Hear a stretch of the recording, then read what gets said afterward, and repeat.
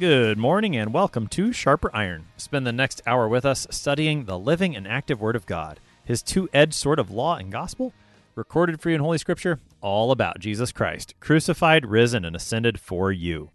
Thanks for tuning in this morning here on Worldwide KFUO. Christ for you, anytime, anywhere. I'm your host, Pastor Timothy Apple of Grace Lutheran Church in Smithville, Texas.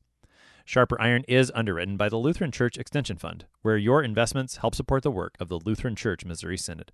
Visit lcef.org for more information.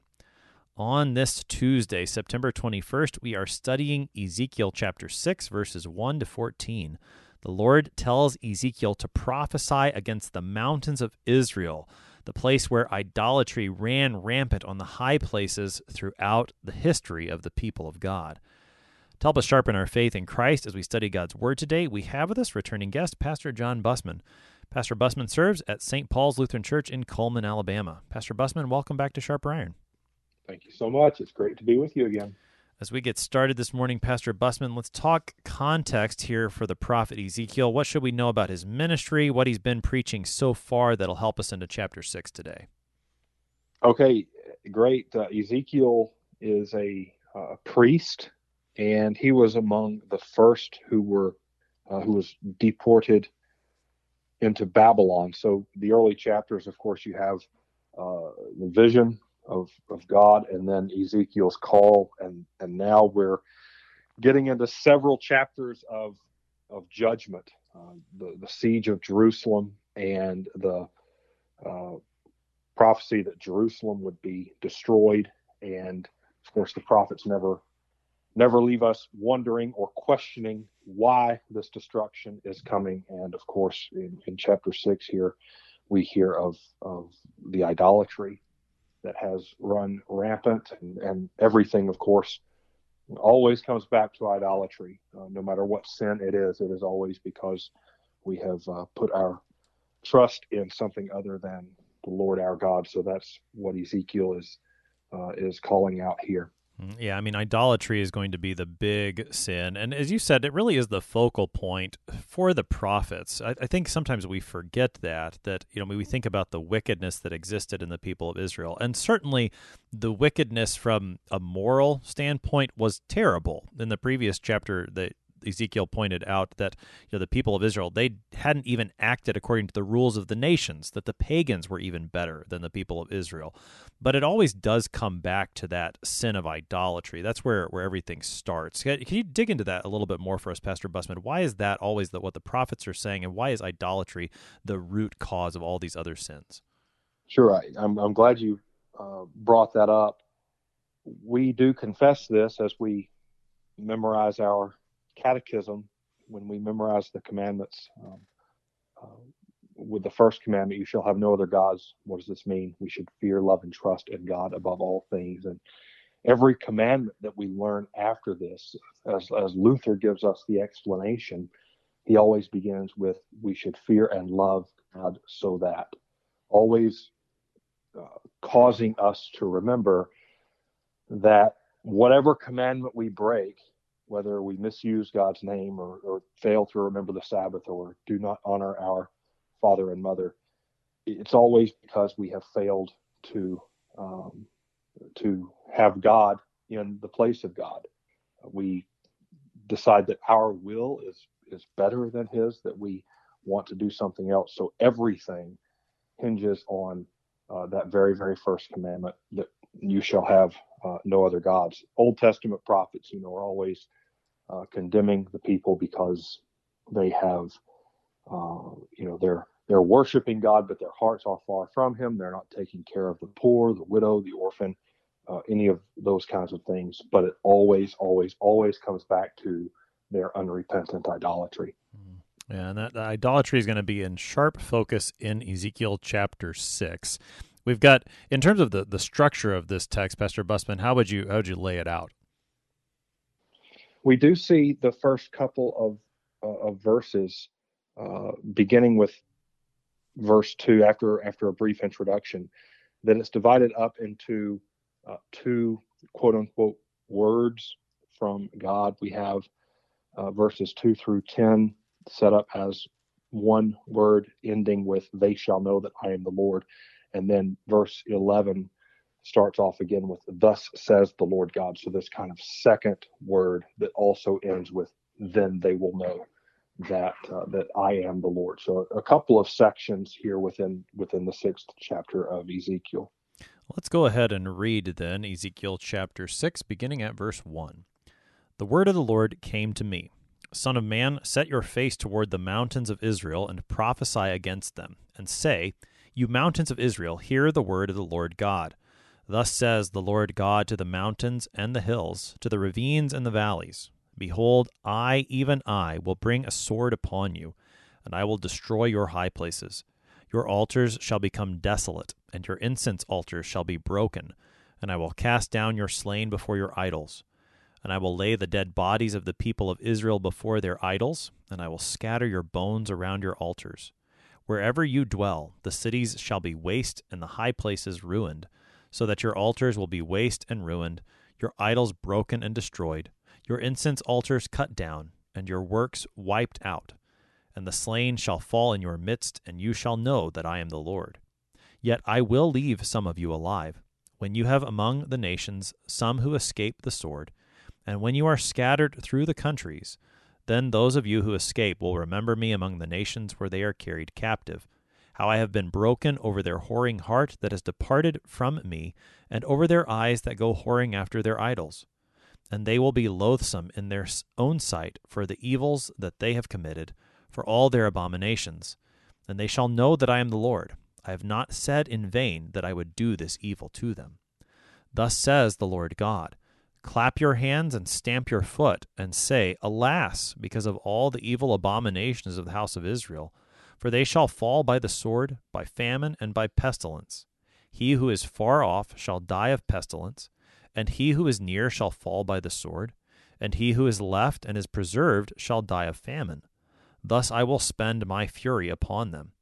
And you shall know that I am the Lord, when their slain lie among their idols around their altars, on every high hill, on all the mountain tops, under every green tree, and under every leafy oak, wherever they offered pleasing aroma to all their idols. And I will stretch out my hand against them, and make the land desolate and waste, in all their dwelling places, from the wilderness to Riblah. Then they will know that I am the Lord. That is Ezekiel chapter 6, verses 1 to 14. Pastor Bussman, let's start with just that very first verse, which is easy to skip over because we hear it all the time in the prophets, but it's worth at least a moment's reflection. The word of the Lord came to me. Why is that an important thing to remember, not only for Ezekiel, but for all the prophets? The word of the Lord came to me. So significant, and especially as everything has been wrapped up with the book of the prophet Jeremiah, and you saw the distinction between Jeremiah and the false prophets. In the same way, this can be a challenging word from Ezekiel. It can be challenging because of its style, of the language that's used. But for Ezekiel to say the word of the Lord came to me, he's not making it up. It's not a random thing that he's just out proclaiming and announcing in the streets. It is the word of the Lord that is coming to him. This word of power, this word that we've seen create and destroy and also restore. So Ezekiel is speaking the very word that is coming to him, not his own thoughts, not what's on his mind, but it is the word of the Lord. And with Ezekiel particularly, we know from chapter 3 that at this point he's mute unless the word of the Lord comes to him. And so when Ezekiel speaks, we know that he's going to speak the word of the Lord because of that action prophecy that the Lord's given him that is still in play at this point. And so, again, that matter of true prophets, false prophets, really big theme in Jeremiah. And certainly for Ezekiel, too, we even know in Jeremiah, part of the letter that he writes to the exiles in Babylon, which is where Ezekiel is, includes a warning against false prophets there. And so no matter where the people of God may find themselves, listening to the true word of the Lord and not listening and rejecting that false word is always going to be a big part of what it means to be the people of God, to recognize the word of the Lord that is spoken and to believe that. And so Ezekiel's given that to speak, and he speaks faithfully. Beginning in verse 2, we get that familiar title for Ezekiel that the Lord gives to him throughout the book, Son of Man. Any comments on that title that the Lord gives to Ezekiel, not only here, but throughout the book? An interesting title. We tend to refer to Son of Man. We tend to think of Jesus, but here there is a distinction between God and man. Man is fallen. A constant reminder to Ezekiel who he is, where he comes from. Son of Man, son of Adam, son of the dust. Right, dust you are, and to dust you shall return. And that kind of image, the bones and all of this, really carries throughout this text as well. That man is sinful and man will die. And unfortunately, because these people had listened to these false prophets and because they did not repent, now some have already wound up in exile, others will follow, and the temple, not at this point yet, is destroyed, but because of their failure to turn and to repent, the temple would be destroyed in a few years to come. At this point in Ezekiel's ministry, we've seen him engage in a couple of action prophecies. He's built a little model of Jerusalem and laid siege to that model of Jerusalem. In the previous chapter, he was instructed to cut his hair, and what he did with that hair was part of his prophecy concerning the judgment that would come upon the people there in Jerusalem. In today's text, we don't have as maybe vivid of a picture of Ezekiel's action prophecy, but it does at least seem that his posture and the direction that he faces plays a role in what he's preaching. So the Lord says, set your face toward the mountains of Israel and prophesy against them. What's going on here as the Lord begins to tell Ezekiel what to do and say? All right. So while maybe not necessarily an action prophecy or creating models or anything, it's still very much quote unquote object lesson of sorts, right? He's setting his face toward. It's not just Ezekiel's not simply standing someplace and generically preaching. He's preaching toward specific things. Turn your face toward the mountains. So it's not only Jerusalem here that's being condemned. It's all of Israel that is receiving condemnation for this unrepentant idolatry. Very specific.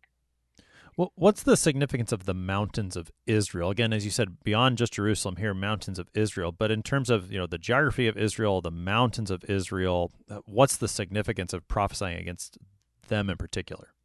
Right. So speaking, generally to all Israel, but even more specifically, and this image will continue to play out, but in thinking geographically, as you've brought up, Babylon is quite different from the land of God's people, the land of Israel in the terrain. Babylon is quite flat. Israel, the land of Israel, has rolling hills and valleys and all of these kinds of things, very high mountains in the north. So for people who have already been exiled in the early deportation, they will hear mountains and look out in Babylon and not see any. It causes a yearning for home. And this is also something that those who are still in the land of Israel would hear, and it might not resonate with them yet necessarily, because they can look out and see the mountains, they can hear the judgment, but it won't create this kind of I miss home for them until they are actually gone. But this yearning that we will see throughout, you hear this in the book of the prophet Isaiah and others, that and Ezekiel really, really, really plays this out throughout the later parts of this book, this yearning that there really is no place like home. Babylon could allow them to, kind of, you help my empire and we'll help you kind of thing. But when it comes down to it, they have no temple. They don't have their own homes. The vineyards that they planted, they're not enjoying. The houses that they built, they're not inhabiting. So this yearning for home, this remembrance of why they're not home, again, because of their idolatry. So the mountains can either carry this very, very heavy law imagery, yet we also see them in other places carrying this very, very beautiful gospel image of restoration. But here it's definitely a heavy law and destruction image for God's people. Right. I mean, I think the place where I think maybe you can see some of that gospel imagery and even some of that yearning that you're talking about, at least what comes to my mind right away would be Psalm 121. I lift my eyes up to the hills. From where does my help come? My help comes from the Lord who made heaven and earth. You see that similar, that's the maybe the emotion that would have been evoked by bringing up the mountains of Israel to the people of Israel there in exile, particularly in contrast to the flatness of the land. Now, in this case, though, these mountains are being prophesied against, and particularly he brings up the high places. So what's going on these mountains in Israel that Ezekiel needs to preach against? So there, you're right. There in verse 3, the description of the landscape expands the mountains and the hills, the ravines and the valleys. So he's capturing the entire image. Behold, I, even I, will bring a sword upon you, and I will destroy your high places. So those high places that are mentioned were the spots that were used for shrines or altars. And a lot of the time that we see this image, it's dealing with idolatry. So as you bring up Psalm 121, I lift up my eyes to the hills. Where does my help come from?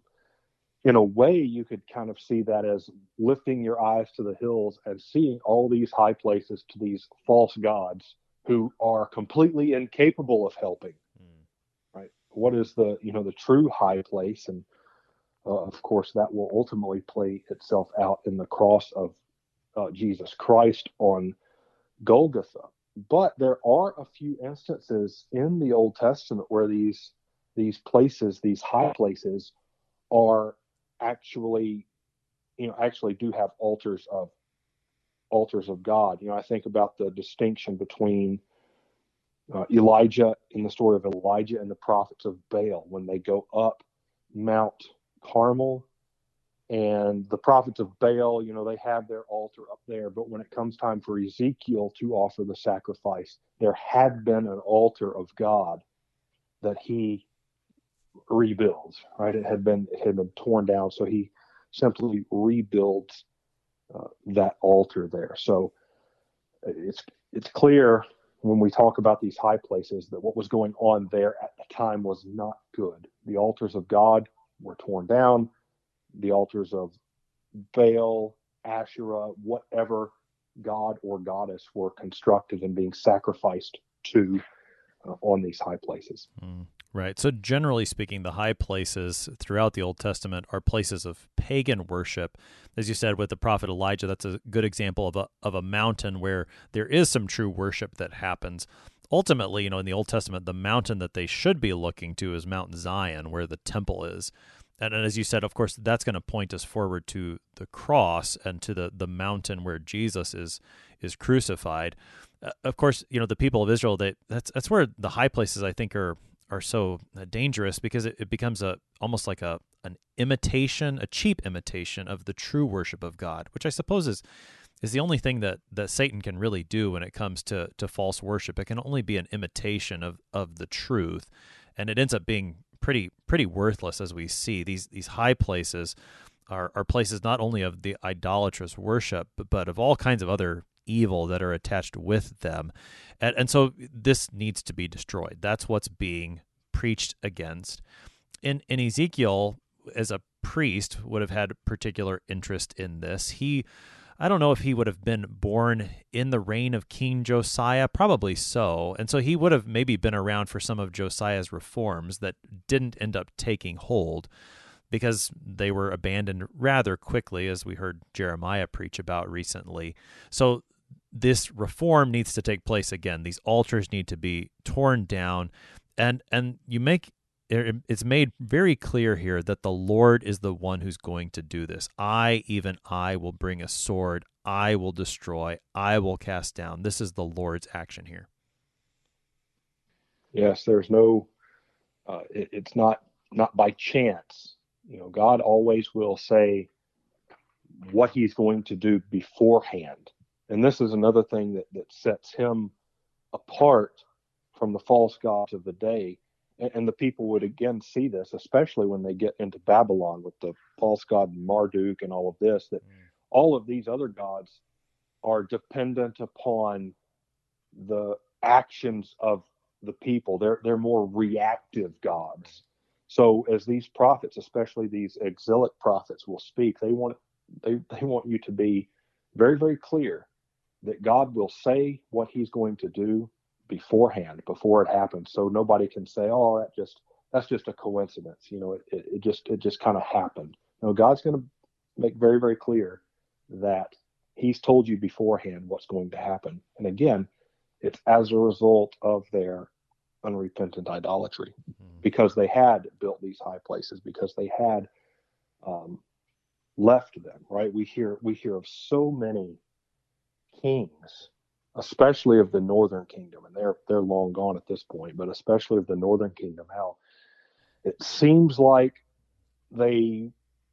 some of them were on the right track in the beginning, but then it will say, but they did not destroy the high places that had been built. And of course that just leads to more and more idolatry. Right. Yeah. I mean, that's the chief sin of the northern kingdom for their kings, is that they never get rid of those high places that Jeroboam, the son of Nebat, built at the very beginning of that kingdom.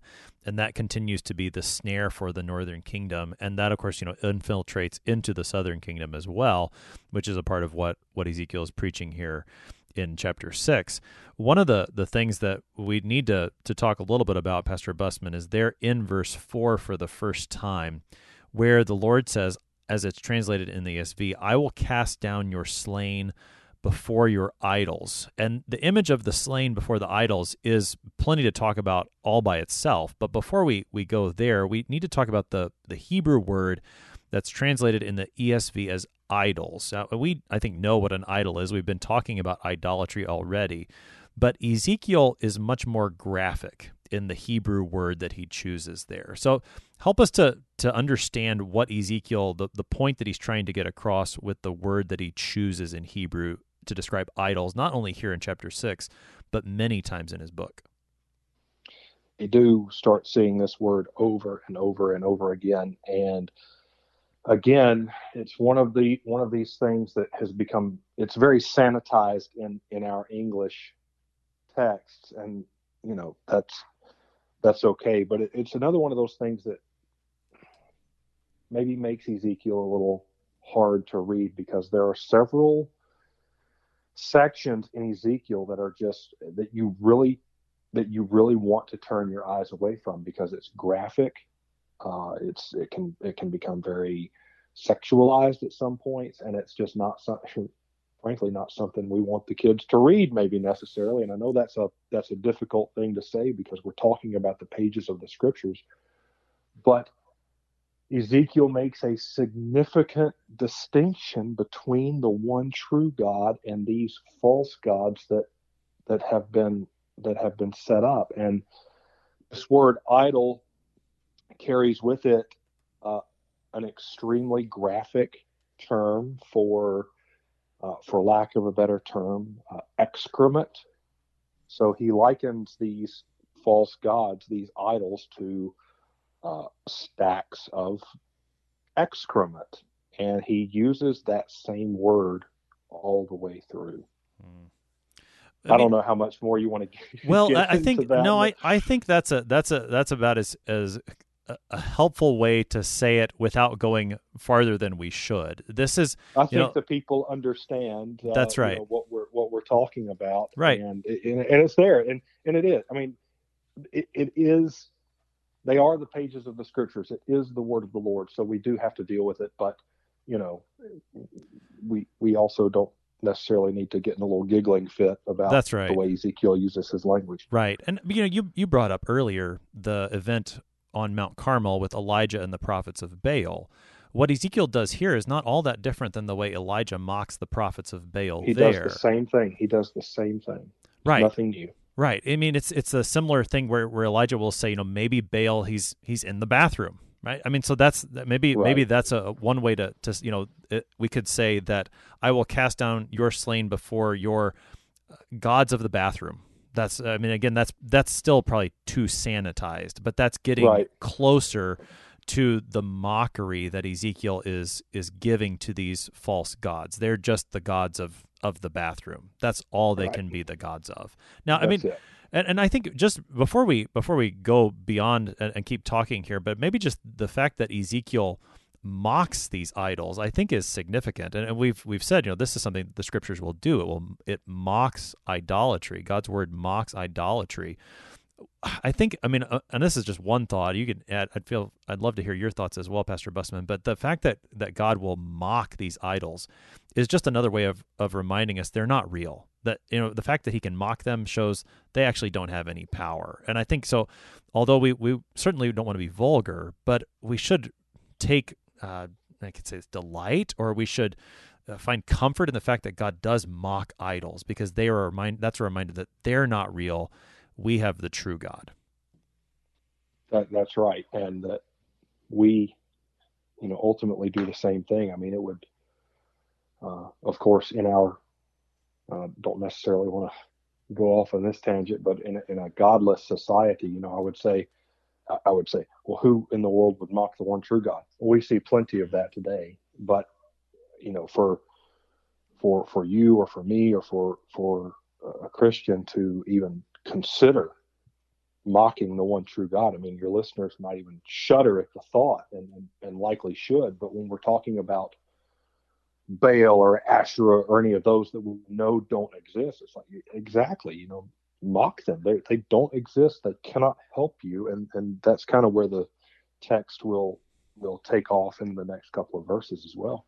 That's right. These idols can be mocked because they can't do anything about it. And that's the point Ezekiel is going to make. We'll talk more about that on the other side of the break. You're listening to Sharper Iron here on KFUO. We're talking Ezekiel 6 with Pastor John Busman.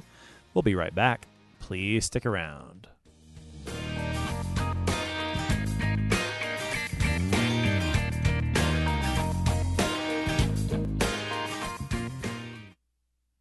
Did you know that Lutherans are helping new American immigrants get settled? How about struggling church workers in need of support and refreshment? And we assist at-risk children and provide disaster response to hurricane victims. Through LCMS recognized service organizations, we are doing all this and more. I'm Rahema Kavuga of Lutheran Church Extension Fund, and I don't want you to miss out on hearing what your brothers and sisters in Christ are up to. Visit interesttime.org to see how your support gives life to these works of mercy and love. Welcome back to Sharper Iron. It is Tuesday, September 21st. We are studying Ezekiel chapter 6, verses 1 to 14 with Pastor John Busman. He serves at St. Paul's Lutheran Church in Cullman, Alabama. Pastor Busman, prior to the break, we were talking about Ezekiel's condemnation of the idols of the people of Israel. He uses a very graphic term there to mock them as completely powerless. And in verse 5, we really see how that plays out, and we see this throughout this text, that the dead bodies of the people of Israel are going to lay before these idols. How does that show the powerlessness of these so-called gods? So their unrepentance, of course, not only leads to idolatry, but leads to death. And if they wanted these false gods, that's what they're going to get, and their dead bodies are going to be laid before them. But in a time of most hopelessness, as the world would see when somebody is dead, these idols are completely helpless. They, the goal of all things is the resurrection from the dead. And these idols are helpless in this. They can't raise from the dead, so these dead bodies remain dead bodies of the people of Israel, and the bones, right, even before these altars that they would sacrifice to for whatever, to try to please these gods for forgiveness or for whatever, these gods cannot deliver it. So these dead bodies become scattered bones upon the ground. So again, not a very nice image. So, we can talk about the way Ezekiel talks about idols and all of this, but it's not you kind of imagine this in your mind. It's not a pretty picture. The idea of, the laying down before these idols, in addition to, that's just what a dead body does. I think that it also brings to mind the posture of worship. Oftentimes, both in the Old and New Testament, when you see that someone worshipped the Lord or worshipped something, the word there is more akin to the actual posture of bowing down before a god. And so, I mean, with here, before the idols, what do you have? Dead bodies. When you engage in the worship of a false god, you are left for dead, and the god can't do anything for you, which stands in great contrast to the worship of the one true God, who is the living God, as he is so often termed throughout the scriptures. What came to my mind in part of this, as I was thinking through this in my own mind, was in Romans 12, where Paul talks about, our spiritual worship or our rational service. He calls Christians a living sacrifice, that we worship the God who is living. And so that even as we worship him in a sacrificial way, we remain living. But when you worship an idol, all you can be is dead. It doesn't matter how much you prostrate yourself before that idol. You're just going to lay there on the ground as a dead person, because that's what the idol is. The idol is dead. Right. Paul picks that language back up, I believe, in Ephesians chapter 2, when he says you were dead in your trespasses and sins. You were dead. You were, basically, the walking dead, walking around as though you were living, but dead because of your sin. That's right. That's right. Now, of course, I don't think we should pass by this without thinking forward into the book of Ezekiel a little bit. We are in that section prior to the fall of Jerusalem, where the language of Ezekiel is pretty much all condemnation and judgment. But he will return to this image after Jerusalem has fallen, when he's preaching to comfort the people. And I think to one of the more well-known chapters in Ezekiel, Ezekiel 37. How is Ezekiel going to transform this image later when it comes to the worship of the true God? Oh, it's one of my favorite images in Ezekiel. Of course, I would. There may be something wrong with me if chapter 6 were my favorite image in Ezekiel, but chapter 37, we hear of the valley of dry bones, right? This hopeless Israel, because you'll hear in chapter 10 the Lord departs from the temple. The glory of the Lord departs, and the temple is destroyed. And the hopelessness of these people as they are in Babylon, no temple, no home, no nothing. And Ezekiel beholds this field, this valley of bones, and they're dry bones. They've been bones for a long time. Yet, what happens? Son of man, can these bones live? And I don't know. So, well, Ezekiel, do your job and prophesy to these bones, and the Spirit will come upon them, bone to bone, sinews and flesh, and all of this, and the bones come together. And he says, "This is the whole army, the whole host of my people." And they say that their hope was lost; they were clean cut off, but their hope is restored, not because of these false gods who can't do anything, but because of the one true God who can raise from the dead. Now, Ezekiel will get to that. Right now, he's preaching against the idolatry that's happening on the high places, the mountains of Israel, and the language continues to be a pretty explicit, very direct, vivid language. What are some of the images that we see as the text continues into verses 6 and 7? So verse 6, wherever you dwell, the cities shall be laid waste and the high places ruined. So we've heard that the altars will be waste and be ruined. And then the very last phrase there, your works wiped out. This is the same phrase that we heard in Genesis 6, 7, 8, and 9 as God wipes out his creation by the waters of a flood. Of course, not a flood this time. We had the promise that he would not do that again. But this wiping out does bring up that imagery of the flood from all the way back. The judgment of God on the people because of their idolatry. And then in verse 7, we hear that purpose clause that comes out so often in the book of Ezekiel and more than once in this text.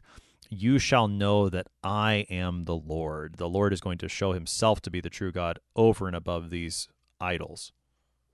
He is the one true God because what he says will come to pass, both on the basis of judgment and also on the basis of restoration. His word comes true all the time. Now, as the text continues into verse 8, we hear a theme that was very, ever so slightly mentioned in the previous text in the matter of the hair. There's a few of those hairs that get tucked into the prophet's robe as a remnant. It's not emphasized at all. It's just mentioned in chapter 5. But here that remnant theme is brought out a little bit more clearly in verse 8. Help us into that theme of the remnant that Ezekiel begins to develop here. Right. Isaiah, again, brings this out probably the most clear, but here, this yet or but, right? It's a word that's going to shift the text toward gospel from law. Yet I will leave some of you alive. So not everybody was an idolater. Some will be left alive. Again, just like with the prophet Elijah when he ran into the cave. He said, look, there are yet 7,000 who have not bowed their knees to Baal. So there is always a remnant that God has left, always a few who are faithful. And that starts to come out here. And it's kind of nice that it's not such a broad theme yet, that a remnant, the promise of a remnant is basically a remnant itself in the text, a very small portion within the larger landscape of the sin that was going on. Well, and at this point, what is brought out about the remnant is, you're just going to barely get away. You're going to escape, but you also are going to be scattered. So that theme of exile is there as well for this remnant.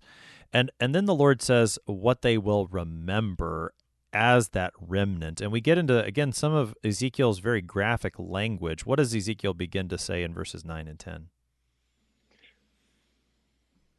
No, you're right. Those of you who escape will remember me among the nations where they were carried captive. So they're not going to forget the Lord their God, but the the sexual nature here of these people, right? I mean, God speaks of his people as a bride to their bridegroom, and they have simply forsaken that relationship and gone after another. So the go-to prophet here is Hosea, and poor Hosea, his whole life is an object lesson, but this is how the relationship of God with his people exists, that God is faithful as the bridegroom, yet his people go off. They go, the word that is used is whoring, right? They go off in this other sexually deviant relationship with these other gods, and he uses it several times there. But it's a loathsome thing, the text says. Yeah, that image of the relationship between the Lord and his people as a marriage and their breaking of that relationship as adultery, that's going to be a theme that Ezekiel will explore in a much more vivid graphic detail in a few chapters later in a couple of places as well. So that language is familiar in the prophets, and Ezekiel certainly makes use of it. In verse 10, we hear a repeat, again, they will know that I am the Lord. I have not said in vain that I would do this evil to them. Now, on the one hand, I think that's pretty clear what the Lord is saying, but that the Lord says, I would do this evil to them may strike our ears as strange. What's going on here, Pastor Bussman? Right. Does God, quote unquote, do evil? And I think a lot of times when things happen, either in the scriptures or in our own lives, we have to wrestle with this. And a lot of times I think people will simply justify the actions of God and say, well, God allowed this to happen, rather than seeing God as the actor of these things. I mean, for example, who in the book of Exodus goes through Egypt and takes the lives of the firstborn? Well, the text tells us that it's God who's doing this. Is that evil or not? Well, for the people of Israel, it's it's salvific, right? So to wrestle with this question, does God do evil? Does he allow evil? And to actually kind of let these things in the scriptures speak for themselves, and to not be afraid, to not feel like we always have to justify God in his own actions. He will punish idolatry to the point of death, and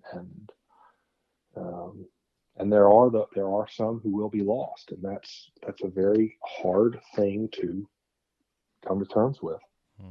Right. And I think, maybe one of the challenges for us is that word evil has a moral connotation to it sometimes, that maybe we should be careful with that, where it says, I would do this evil to them. It doesn't have a moral connotation, but in the sense of he's going to punish them. He's going to pour his wrath on them. It is going to be experienced by them as an evil, as a great suffering, as wrath. And that's where I think we do start to shy away from that language. But where the scriptures speak this way, we shouldn't, as you said, try to justify God, but rather let God be God.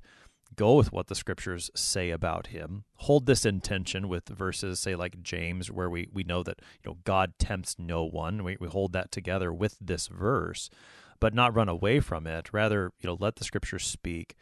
And as we've talked about several times on Sharper Iron, through books like Lamentations and the book of Habakkuk, where the Lord is asked these questions by the prophet about his justice and his evil.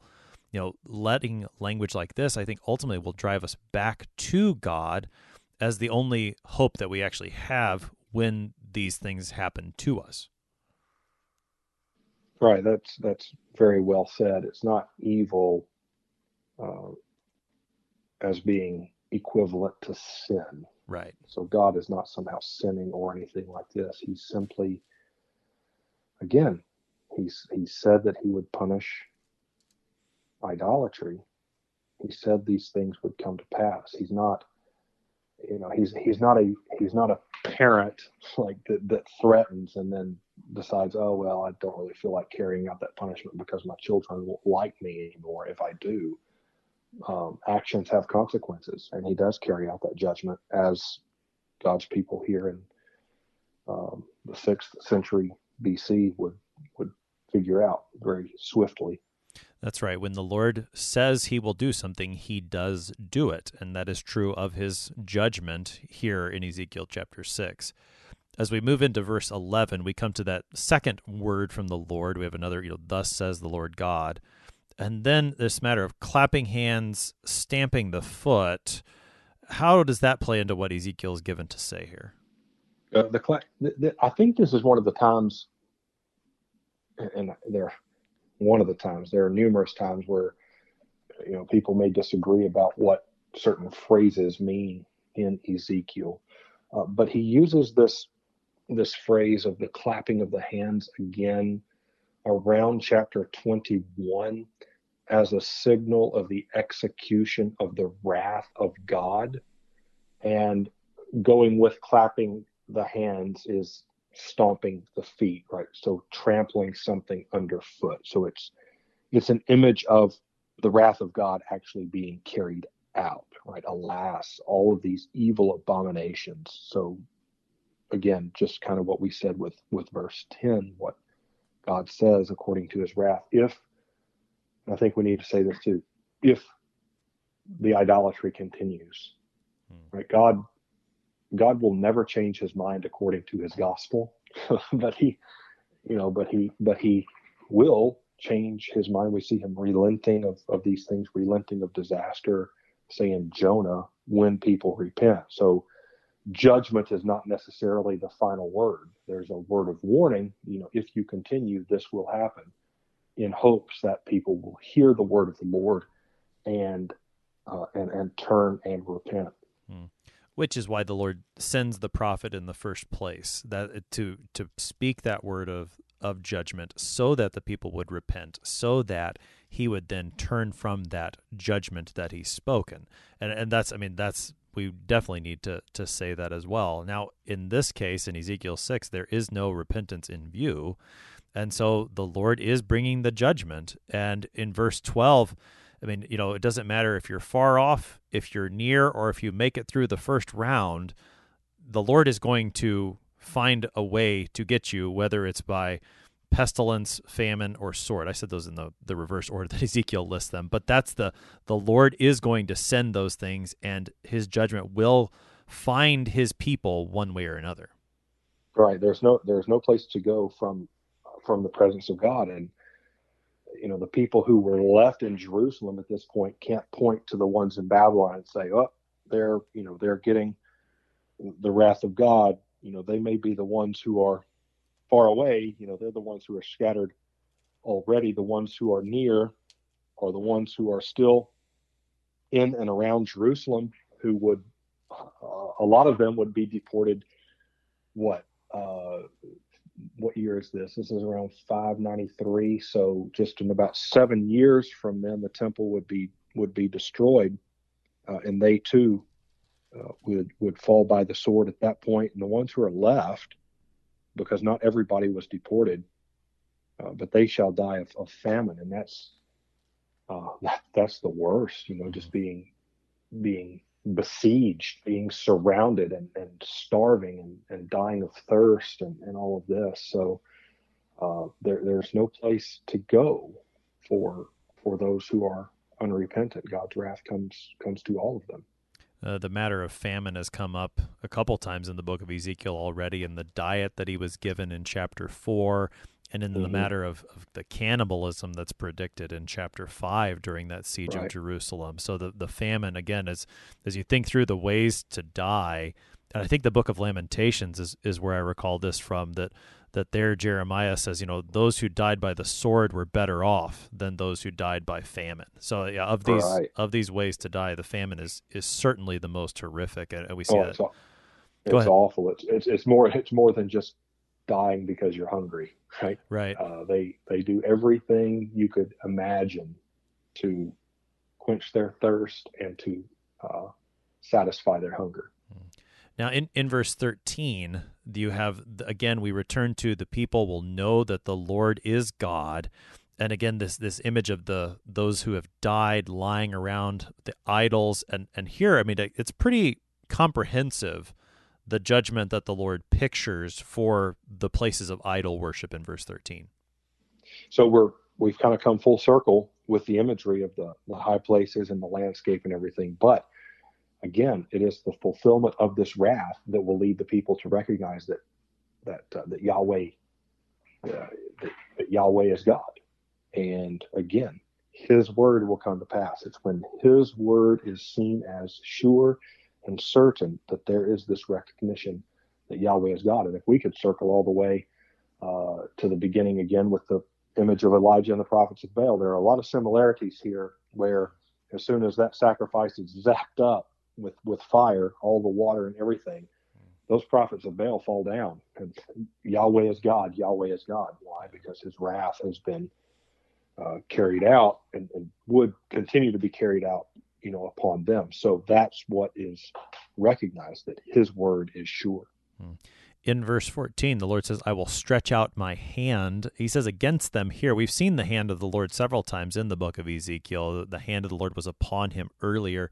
Here the Lord, it seems, is using his hand not for good, but for wrath.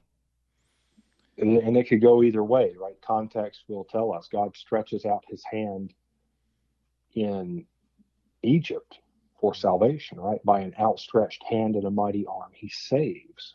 But at the same time, He saves his people, yet carries out his wrath upon the Egyptians. So is stretching out his hand a good or a bad thing? Here, it is a very negative thing, but it is one of those phrases that we see in a couple of different ways throughout the scriptures. The Lord says he will make the land desolate and waste. These are images that we've seen throughout the book of Ezekiel already and that will continue to come up. And he says from the wilderness to Riblah, or there's also a note it could be Diblah in some Hebrew manuscripts. What's the geography that's being pictured here? So the wilderness, we're talking about basically from south to north. So Riblah is likely the correct translation there. Moving up north into Syria, so all the way through from south all the way to the north. We would call this in the Old Testament, when the Hebrew writers do this, it's called a merism. It's from one extreme to the other and everything in between. We've heard of Riblah actually around the context of the exile and the years to come as well. It's where Josiah's son Jehoahaz, the next king who only reigned for a few months, he was imprisoned there at Riblah. And it was really, it was one of the moments that really marked the beginning of the end for the southern kingdom. So there are some connections that can be made there for the people. Nebuchadnezzar would have a fortress there. Zedekiah, the king, was taken there to watch his sons be killed. So it's not a nice place, but from the wilderness, from the south to the north and everything in between, is what the text is getting at. And again, for the purpose that the people know that the Lord is God. Pastor Busman, Exactly. We've got about 3 minutes here on the morning as we reflect on Ezekiel 6. Help us to summarize what's here. What should we take from this as Christians? And how does a text like this that is full of judgment, how does it ultimately point us toward our Savior, Jesus Christ? As we hear all the way back with the Ten Commandments in Exodus 19, as the people are gathered at Sinai, moving into Exodus chapter 20 with the beginning of those commandments, we learn that the Lord our God is a jealous God. It is He who created us, and it is He who sustains us and gives us all good things. He will not share His throne with any idols at all. And we see in this text His promise that His wrath is going to be carried out upon those idolaters. Their bones will be scattered in front of the altars of the idols that they worshiped to no end for them but destruction. But ultimately for them, ultimately too for us, as we lift up our eyes to the hills, we see that the wrath of God would ultimately be poured out upon Jesus, who in a very real sense was made the ultimate idolater in our place there on the cross on Mount Golgotha. That's where His wrath was carried out for us, so that our sins are forgiven when we put other things on the throne and fall down and worship them, that we too may repent. As a result of the forgiveness of sins that Jesus won for us, our bodies will not lie in front of these altars. Our bones will not lie strewn throughout a barren wilderness. Instead, He will send and ask His Son of Man, can these bones live? And by His death, by His resurrection, the answer for us is a resounding yes. And to that we can say thanks be to God. Pastor John Busman is pastor at St. Paul's Lutheran Church in Cullman, Alabama, helping us today with Ezekiel 6, verses 1 to 14. Pastor Busman, thanks for being our guest today. Thank you so much. God's peace be with all of you. I'm your host here on Sharper Iron, Pastor Timothy Apple of Grace Lutheran Church in Smithville, Texas. If you have any questions about the book of Ezekiel, comments on this series, we'd love to hear from you. Send an email to kfuo@kfuo.org or use the open mic feature on the app to send up to a 60-second message to us. Thanks for spending the morning with us. Talk to you again tomorrow.